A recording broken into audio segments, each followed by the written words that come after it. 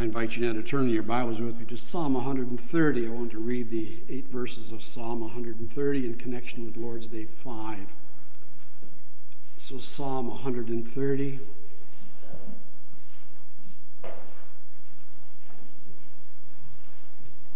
And here we hear God's word as follows. Out of the depths I have cried to you, O Lord. Lord, hear my voice. Let your ears be attentive to the voice of my supplications. If you, Lord, should mark iniquities, O Lord, who could stand? But there is forgiveness with you, that you may be feared. I wait for the Lord, my soul waits, and in his word I do hope. My soul waits for the Lord more than those who watch for the morning, yes, more than those who watch for the morning. O Israel, hope in the Lord. For with the Lord there is mercy. With him is abundant redemption, and he shall redeem Israel from all his iniquities. Thus far. And then would you turn with me in the back of your Psalter hymnal to Lord's Day 5. I find that on page 874. 874 in the back of your Psalter hymnal. Lord's Day 5, question answer 12, 13, 14, and 15. Lord's Day 5, page 874. And here it is asked, according to God's righteous judgment, we deserve punishment both now and in eternity. How then can we escape this punishment and return to God's favor? God requires that his justice be satisfied. Therefore, the claims of this justice must be paid in full, either by ourselves or by another.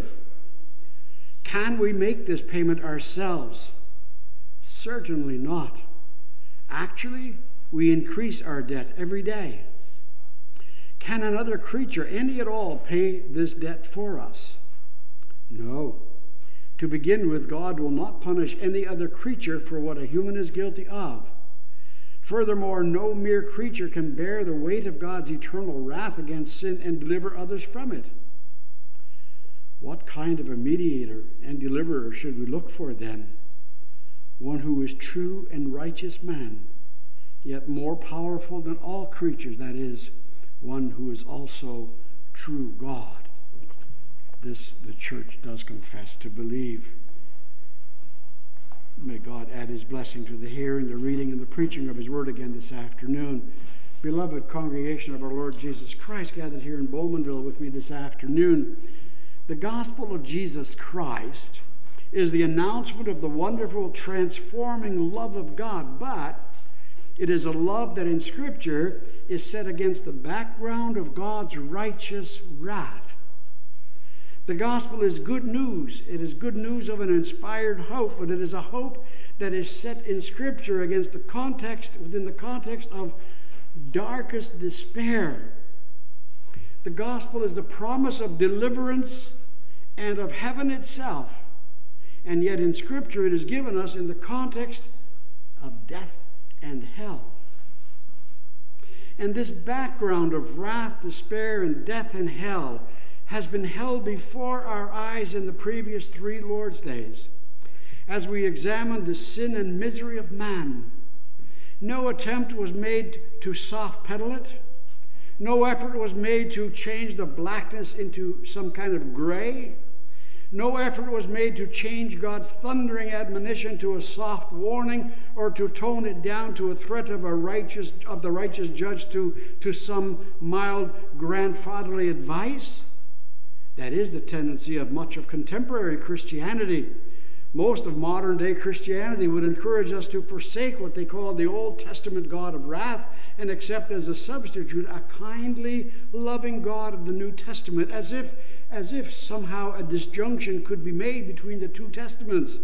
They would convince us that there is a conflict between the God of wrath of the Old Testament and the God of love of the New Testament. However, remaining faithful to the Bible, our catechism has tenaciously, with bulldog teeth, resisted this temptation and held on to what we confess to believe, and assured us that nowhere does the Scripture make allowances to gloss over sin, Rather, as we've seen over and over the last several Lord's Days, the Scripture would have us know that man is a fallen creature, and his fall was very great. He is indeed a priest, but he's now a priest with an unholy heart. He's a prophet, but his prophetic mouth utters lies.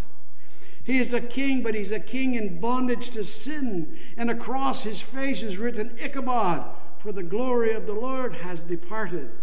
And in its place now is the wrath and the condemnation of God.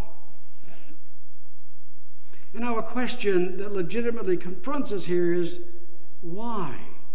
Why does the Catechism go to such lengths and place such an emphasis on these depressing matters?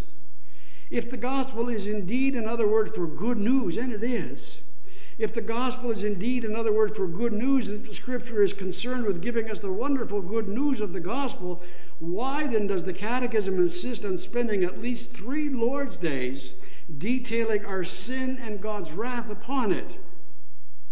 Many people, even many churches, have long since abandoned any discussion of sin and misery and have determined that to speak of sin is counterproductive in our efforts to win men and women for Christ. As men like Robert Schuller used to say, men and women don't need to be told how sinful they are. They need to be stroked. They need to be told how wonderful they are. That's how we will teach them of the need of the love of God. People of God, make no mistake. Men who bring that kind of a gospel, they don't show the way to heaven, but they graciously usher men and women into hell because they refuse to confront men and women with the consequence of their sin. But we've done it all so differently. Week after week, sermon after sermon, in this series, we were taught of our sinful, hopeless, and lost condition. And so again, we ask the question, is it really important that we so clearly articulate these things which are so depressing? The answer given us in Scripture is a resounding yes. But we also need to understand why. First of all, we need to know of these things precisely because it is so distasteful and offensive to modern autonomous man. One of the greatest tragedies of our time, of our culture, is that our culture, and to a large extent even much of contemporary evangelical churches, have succumbed to the fallacy that man needs to, first of all, be taught to feel good about himself. Contemporary psychology has conditioned the world and the church to believe that low self-esteem is an obstacle preventing men and women from coming to their full potential. People of God, make no mistake. The modern self-esteem movement is a cleverly disguised tool of the devil, and he uses it for our destruction. The human potential philosophy, with perhaps all of the best of intentions, rather than helping man on his road to grace and to God, it in fact places obstacles on the road to God, and it prevents men and women from rightly seeking God. For you see, as long as men and women are still filled with their own spirit, there is no room for the Holy Spirit.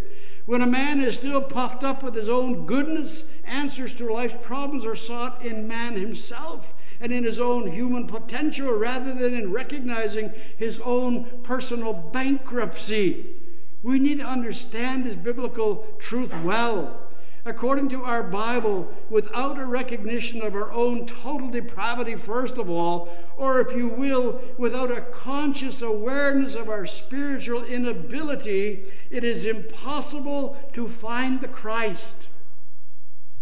Unless and until man is driven to his knees, seeking forgiveness for his corrupt nature and his corrupt living, until and unless man recognizes not his potential, but his spiritual bankruptcy, it will not be possible for him to find the way of salvation.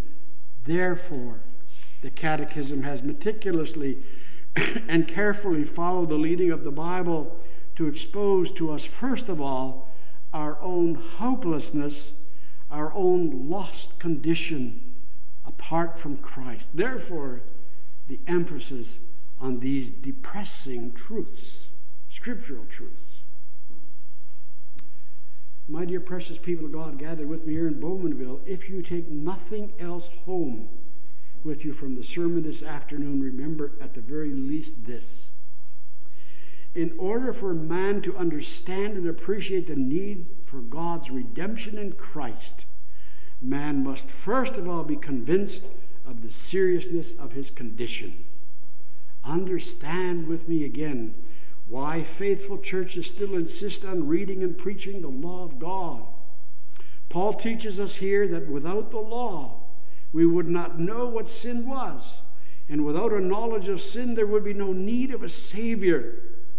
That makes sense, doesn't it? He who has no knowledge of his sin will also see no need for a Savior. If you don't know of your sin or that you're a sinful being, why would you seek a Christ? Why would you seek a Savior if you don't know what you need to be saved from? Man needs to be convicted and convinced that his condition is so serious that the only way out, the only hope is a miracle that only God can perform. The collapse of fallen man in the garden was so great, so profound, so radical, and so complete that nothing but the power of the recreating God can restore it.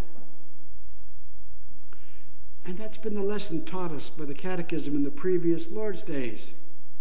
And now, beginning in this section under the heading of Man's Deliverance, the Heidelberg begins to point us to the only way of a return to God's favor.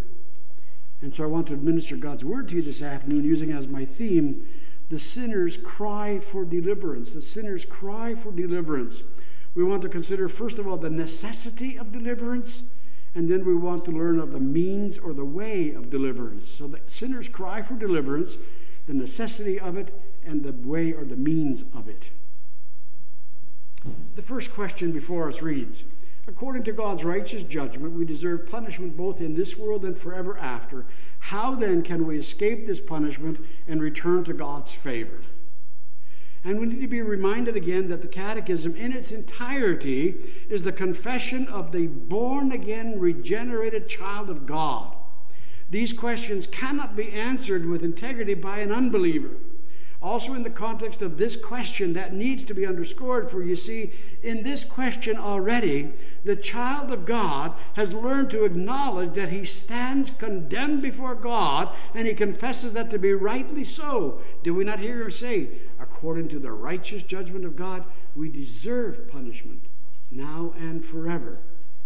In other words, the true child of God has learned to say that all of us and each of us, as fallen creatures, having been tempted by the devil, having given ourselves over to reckless disobedience, having lost the gifts of God's favor and his image, have now been transferred to the dominion of darkness and Satan.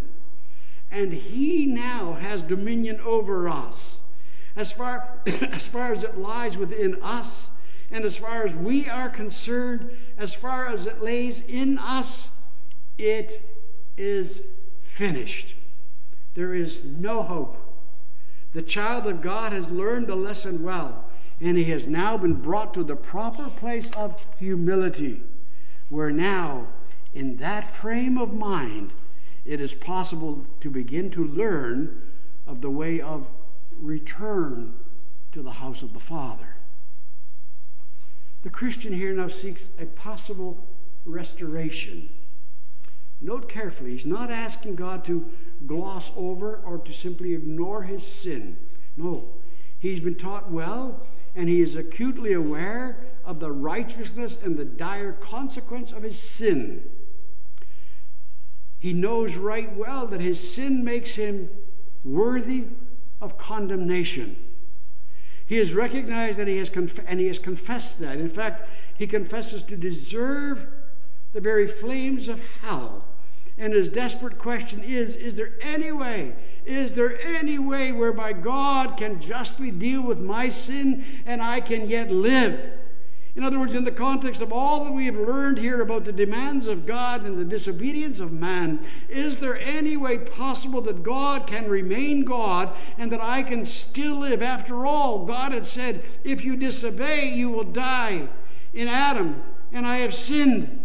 Is there any way then that God can maintain his word and yet allow me to live? That's the question before us. Notice now also the answer, acknowledging that because of sin, man deserves eternal and temporal punishment. The Catechism points out that there is only one way, and that way is that God's justice must be satisfied. That's the only way, that God's justice must be satisfied. And my dear precious people of God, that makes sense even logically. But it's a horrible answer. It's a devastating answer. The Catechism makes no effort here to mollify us. It doesn't seek to stroke us. No, to the contrary. One more time it drives home the righteousness of the seriousness of the situation, and delivers another stunning blow to man's self-esteem and his personal ego. God demands that his justice be satisfied. God demands that his justice be satisfied. The Catechism teaches us that according to the Bible, God will not permit sin to go unpunished. And my dear people of God, we need to underscore every syllable here. We need to understand what's being taught us here. We need to appreciate what is at stake here. You see, man was given the obligation to keep God's law perfectly. But man failed to honor God's law. Instead, man recklessly disobeyed him. Man broke covenant with God. And man now daily adds to the guilt of his sin. But God's word stands firm. If you disobey, if you fail to keep my law, you will surely die. Capture this with me. Satisfying God's justice consists of two things. First, man is obligated to love God and neighbor perfectly. And secondly, having failed to do so, he must die. Understand me well. God, being God, cannot do otherwise. He not only wills it to be so, it must be so. In order for God to remain true and holy God, God must and will keep his word. You will surely die. And again, we are brought to the brink of despair.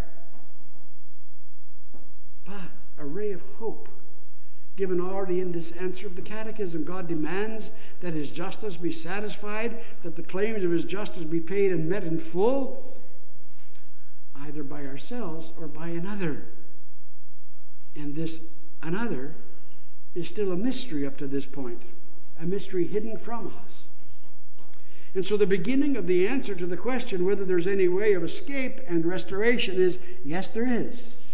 Yes, there is, provided we can find someone who can perfectly satisfy God's righteousness, whether it be ourselves or another.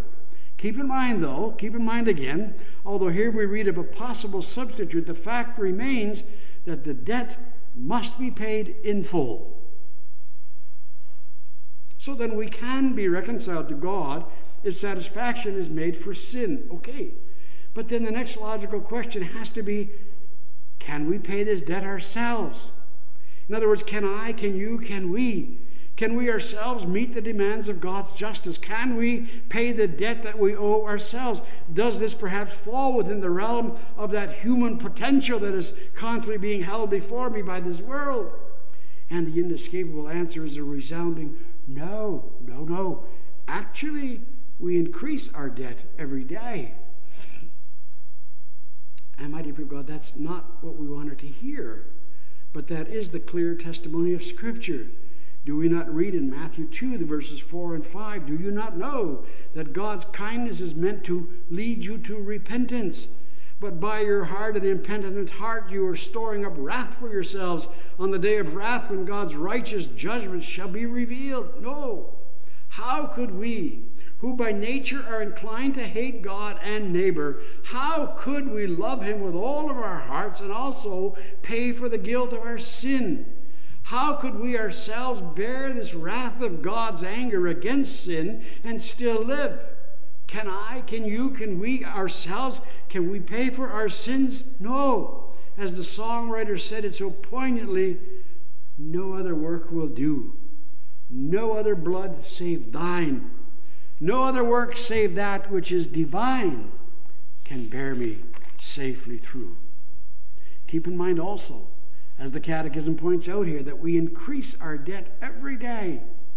So not only are we dealing with our original sin, that which we've been born with as a result of inherited from our first parents in paradise, our sinful nature, but also further, as the Scripture teaches us, even the holiest of men, even the godliest of saints, they have only a very small beginning of that perfect obedience that is required of us. All of mankind is still polluted with the stains of sin, and so daily, every single man, woman, and child, daily, they add to the soil of their filthy garments. Daily, man needs to fall on his knees and cry out in anguish, "Oh, Father, forgive me my sins again of this day." Who of us can say, "I have cleansed my heart. I have purified my life of all sin"?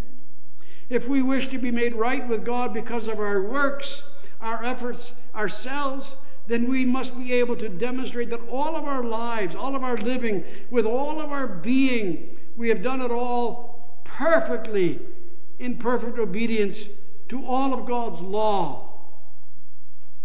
And again, the Catechism wants us to know that obviously it is an impossibility for us ourselves to atone for our sin. And that being the case, then also obviously, since we cannot do it ourselves, it must be done by another if we are to be restored to God's favor. And that is now before us in the next question, which reads, can another creature, any at all, pay for this debt for us?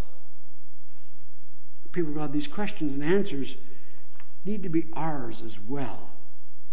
Try, if you will, exert yourself to capture with me the spirit of this discussion before us this afternoon. Make it your own question and your own answer. Make it your own confession. Here we are hearing the plaintive cry of the convicted and penitent sinner.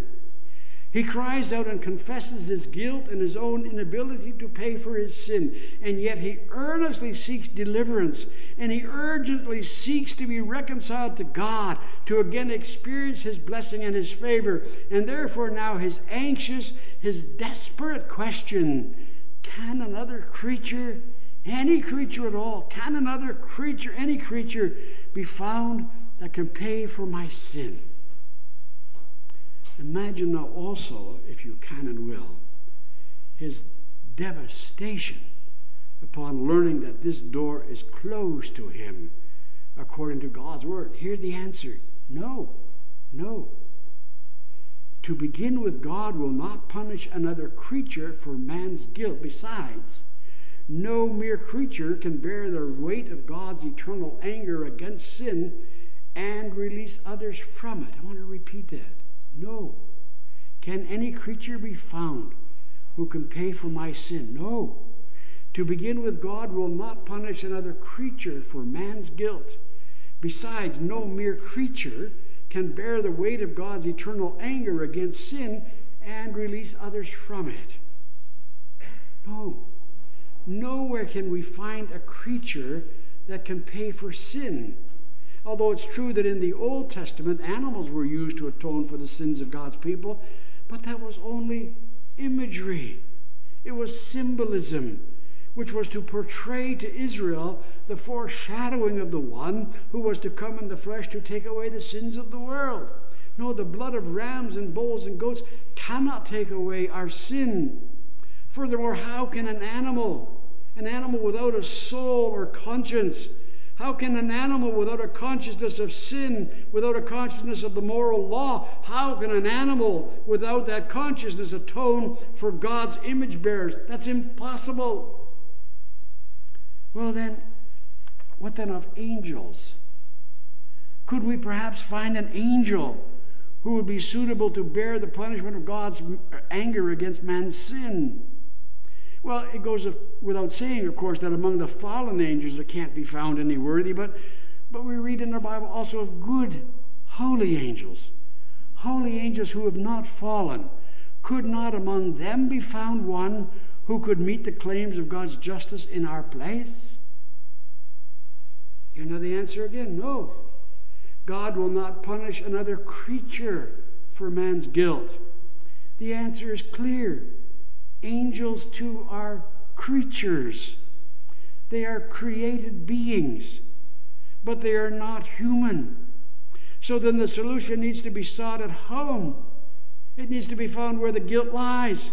It is the sins of man that must be paid for. Sins of angels will not be punished in man, but the opposite is also true. Man has sinned. Man must pay. That's the whole problem. Man has sinned, and so man, or not another creature, must pay.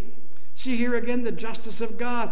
God has determined that man has sinned, and man must pay for his sin. And to act contrary to his own word would do violence to the very nature of God's own holiness.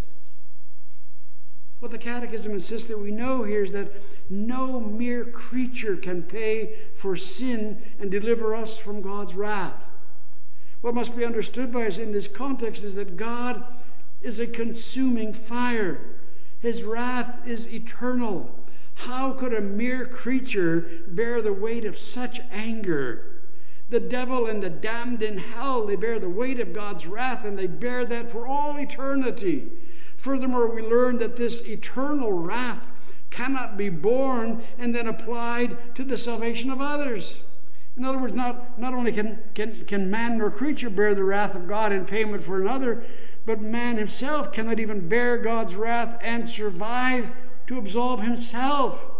Such wrath in payment for sin, congregation, it has no end. It has only a beginning, and it will be an unending and an eternal punishment. Finally, the Catechism asks in the last place here, what kind of a mediator and deliverer should we then look for?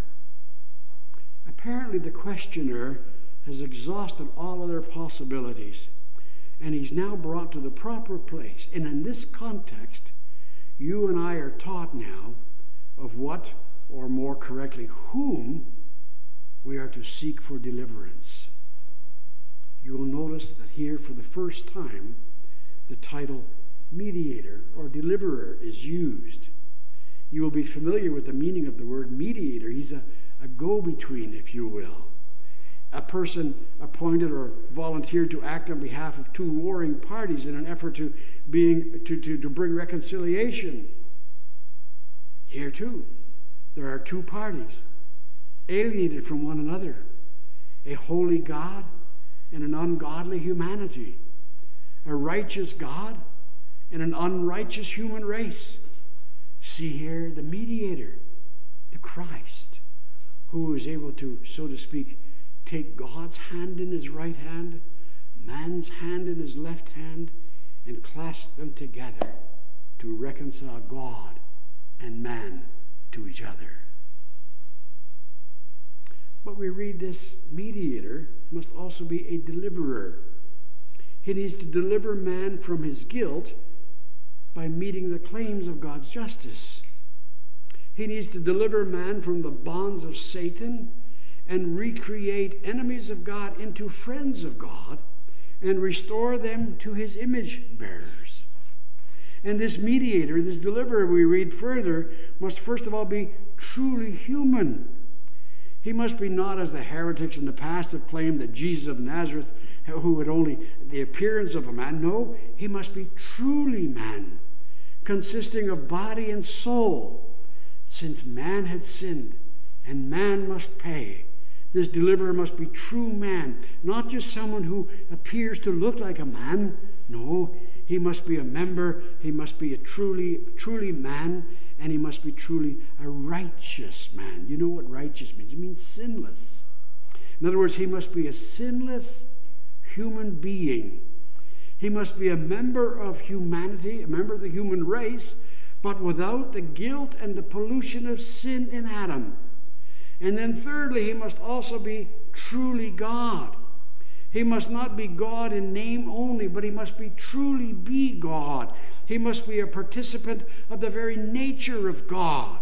This mediator, this deliverer must be true man, true God in one person. He must be God revealed in the flesh.